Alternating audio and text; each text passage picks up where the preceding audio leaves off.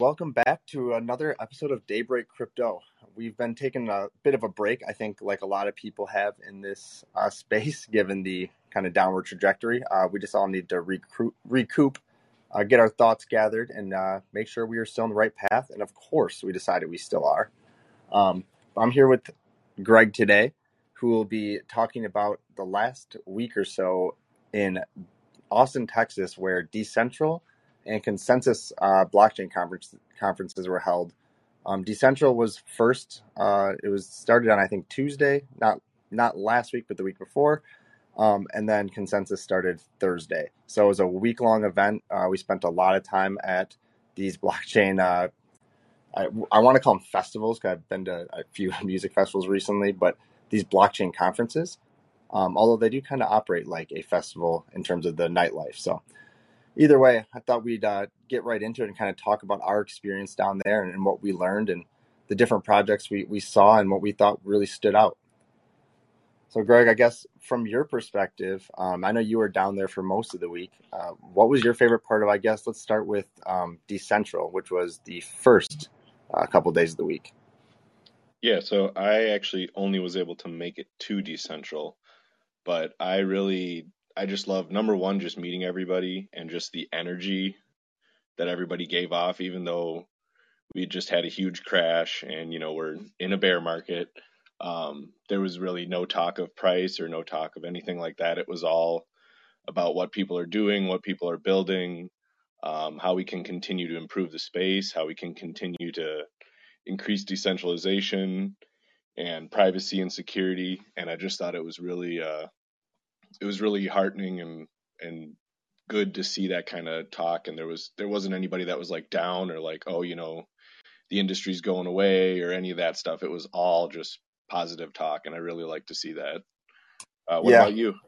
No, I felt the same way. I actually got very similar feedback from people. It was more or less just about what everyone was building or what they were working on, and really no focus on the current market conditions.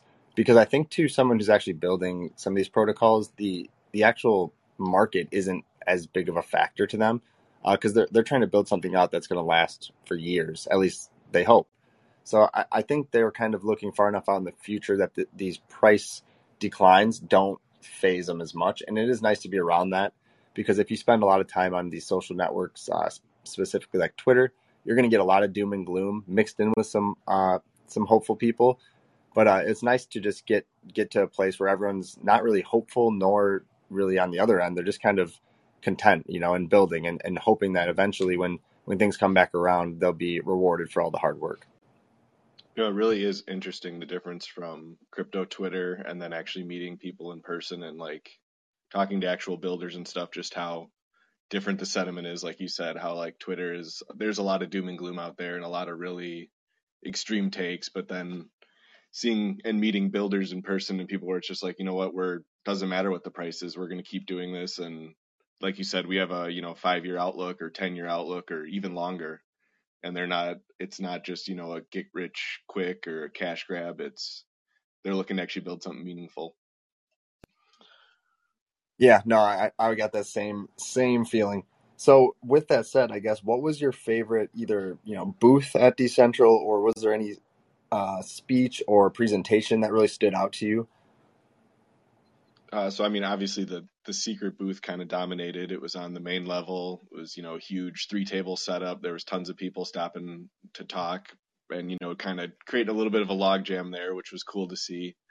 I really liked the talk that Patrick from Jackal did on secure storage and how easy it is to find people's data out there, and how much is really just out there from various breaches that have happened.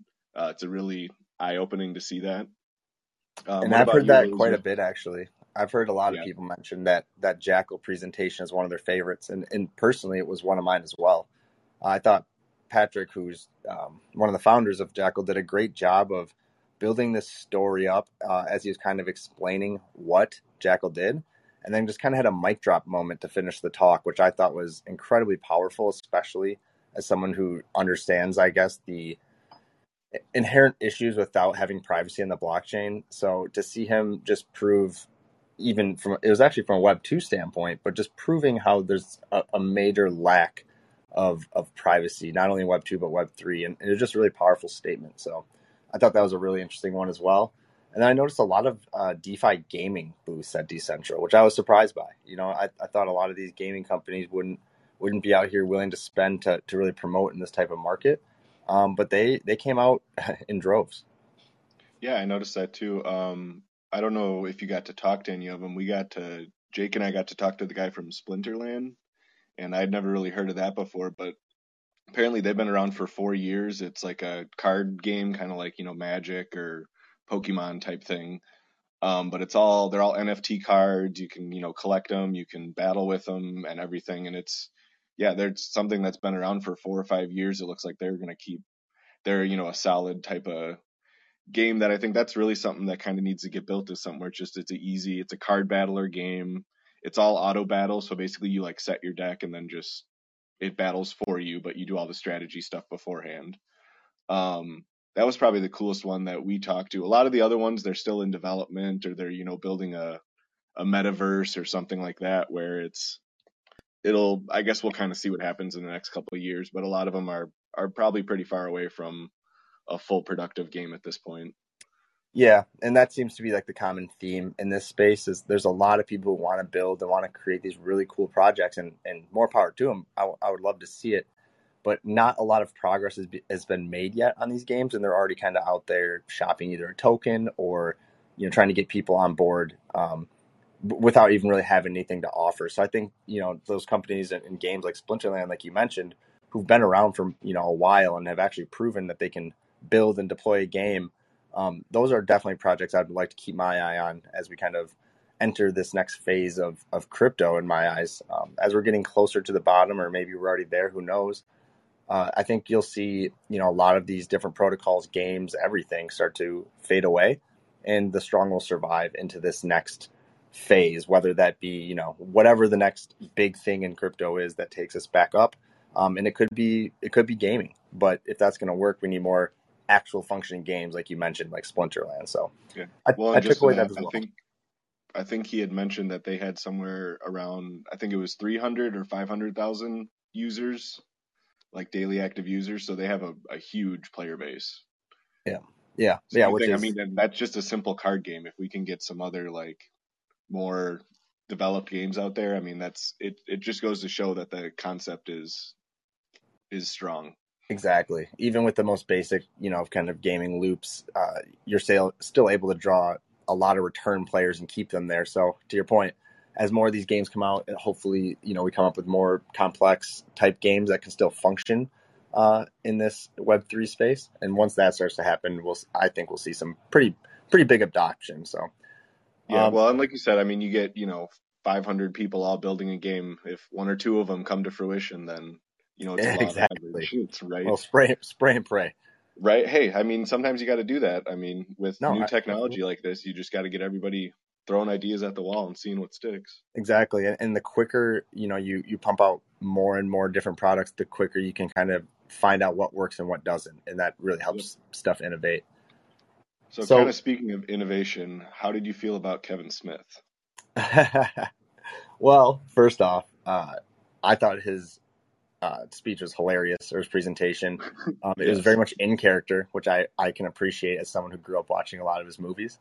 But in terms of the actual innovation that you're referring to, I actually think he is doing something really innovative. So what Kevin Smith did was he's launching a project called Kilroy Was Here, and it is essentially a full feature film that he is releasing via secret NFTs on the Secret Network. So that's a pretty cool concept in general. I think it's the first movie ever to be distributed via NFTs. And it's just kind of going to show what you can do with NFTs, and they're more than just this right click save or JPEG. So with secret NFTs, because they have privacy, um, the ability to have private metadata, essentially, you can actually buy one of these NFTs and own a piece of the film or the full film where you can watch it, but only you can watch it because no one else can see the link inside your NFT. So therefore, they do not have access to this. So now you're creating a whole different market of exclusivity with NFTs by adding private metadata. So in my eyes, that's a incredibly innovative approach. And then in addition to that, which I think is really cool, is that you actually own the rights to the character that you mint. So if you wanted to create a sequel or a spin-off, Kevin Smith has made it clear that you own all IP and rights and can go ahead and make that sequel.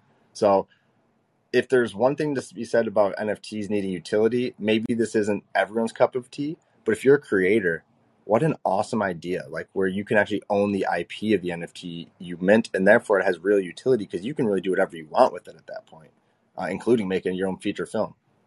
Yeah, well, and speaking to that, I think number one, the Kilroy Was Here movie is an anthology, is I think how you say it. So it's a bunch of short films that kind of are all tied together.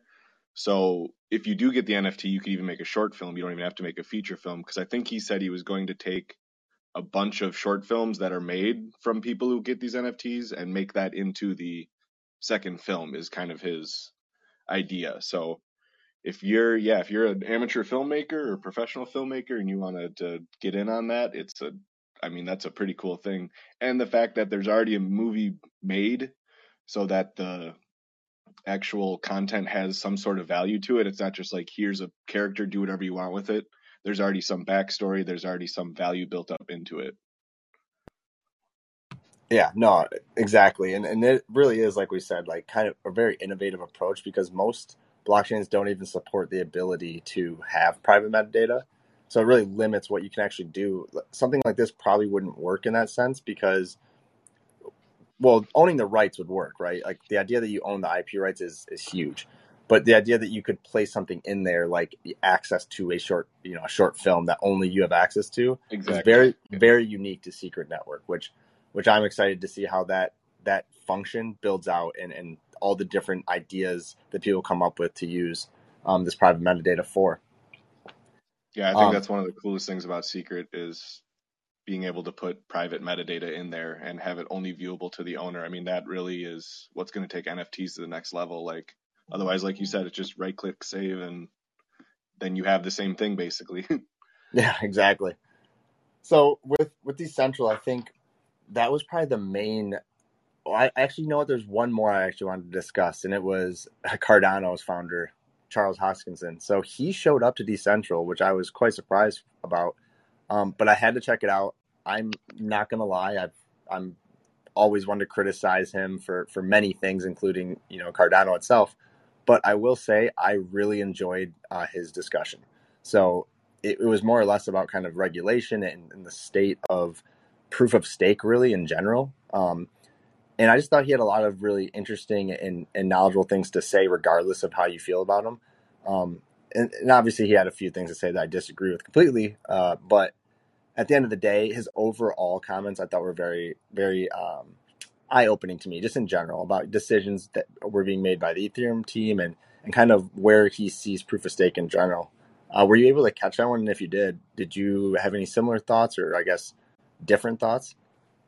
Yeah, I actually was only able to catch the first part of it when he was talking about regulations. But I thought that was very interesting because, I mean, like it or not, he is going to be one of the people who's going to be at the forefront of regulations, obviously. He is right now. So, we kind of need to listen and hear kind of what his thought process is to understand where, I guess, the future of regulations are going to go. And I mean, I think he had some very good ideas. He had some ideas I don't agree with, but he definitely has thought out all of his ideas.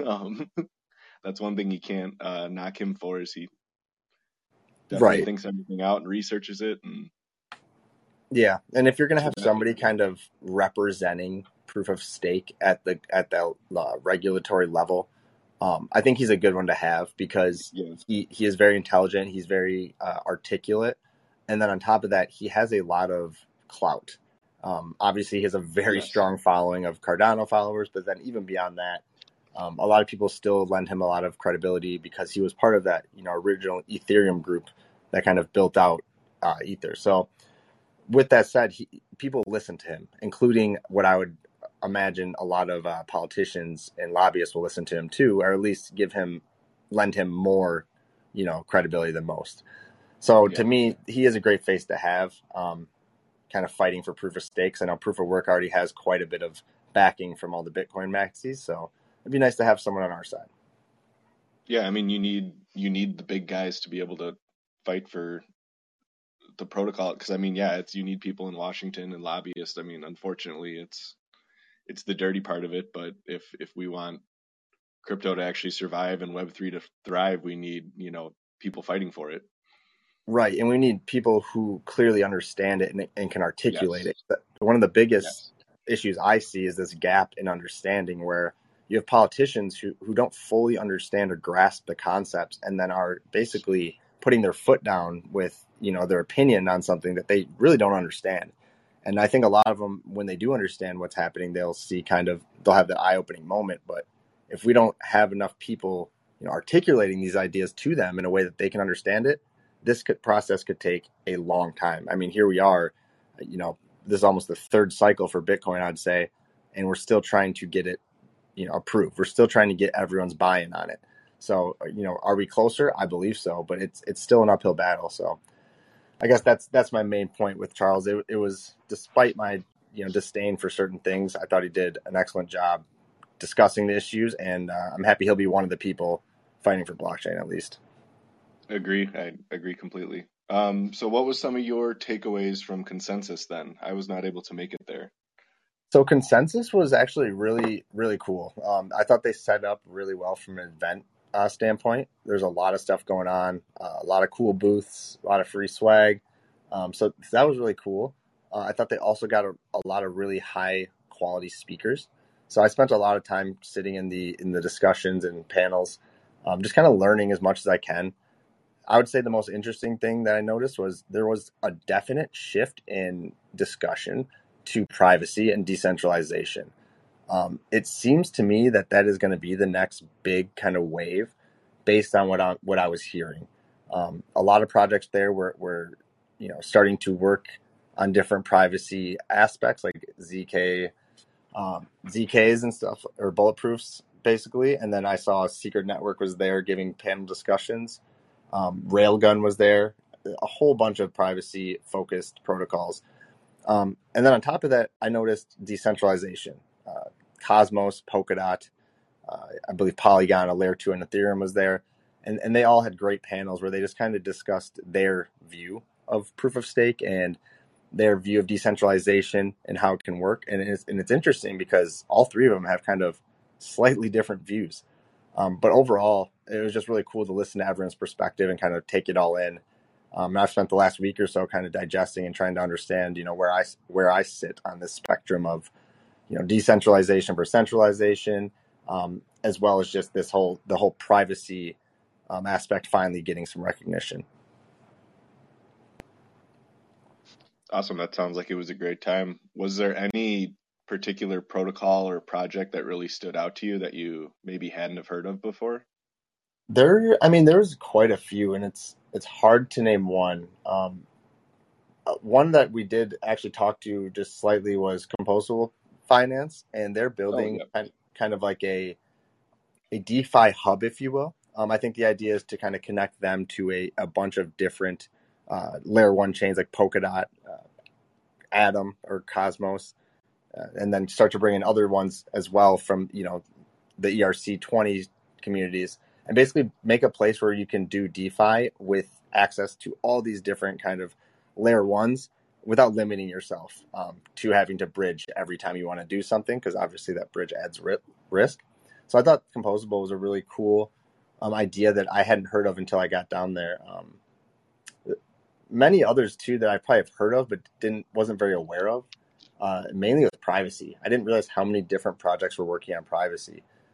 So that was cool to see a lot of different approaches, and it'll be interesting to see which one wins out, or if it's kind of a combination of a few. But still learning a lot, to be honest. You realize once you're down there talking to people how much there is to learn out there. And although I feel I have a strong grasp on a lot of things with blockchain, especially in privacy, you realize quickly that you just can never learn enough, and there's always a couple layers deeper you can go. And by talking to these people, it's really helpful because they can connect some dots and point you to good resources and just make you think in kind of different ways than you had previously thought. So in general, just really enjoyed my time down there. Got to meet a ton of cool people. Everyone's super open, wants to discuss. Everyone's just trying to get better and build. Honestly, people say it all the time, and it's kind of that cliche saying, but it really is true. Like when you're talking to builders, they just want to build. They just want to talk about what they're doing, and explain Right. what they're trying to do to you, and it's really cool. I think, yeah, that was one of the coolest things is like, I mean, you try to talk to some, people in normal life about some of this stuff and it kind of glazes over pretty quick, but you get to go to these conferences and just really nerd out, to put it, I guess. And just to be able to listen to the builders just, yeah, kind of talk about all the cool stuff they're doing and realizing, yeah, that you got a lot to learn still. But I think that's awesome too, because it's something where you can always be continuously learning in this field. And I mean, that's one of my favorite things about it. Same.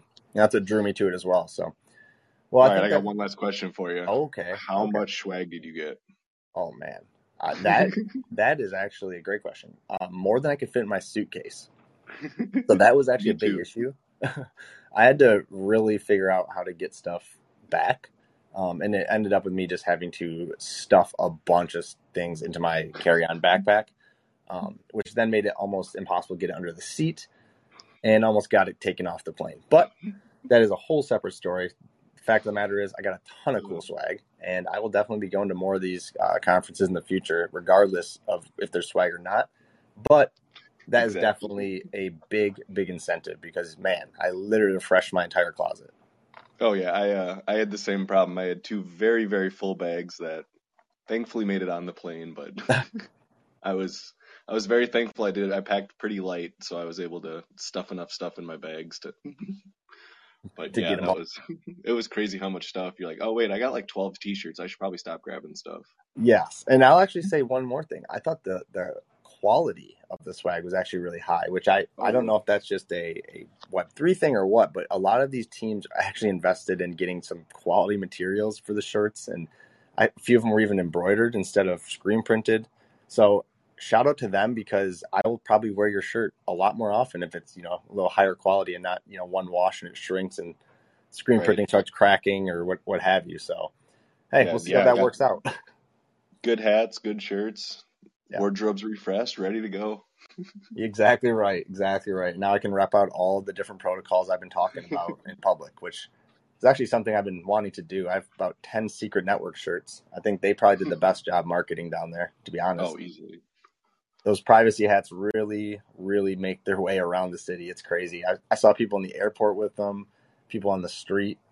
Really cool, actually. But man, shout out to Secret for that. That was a really good move.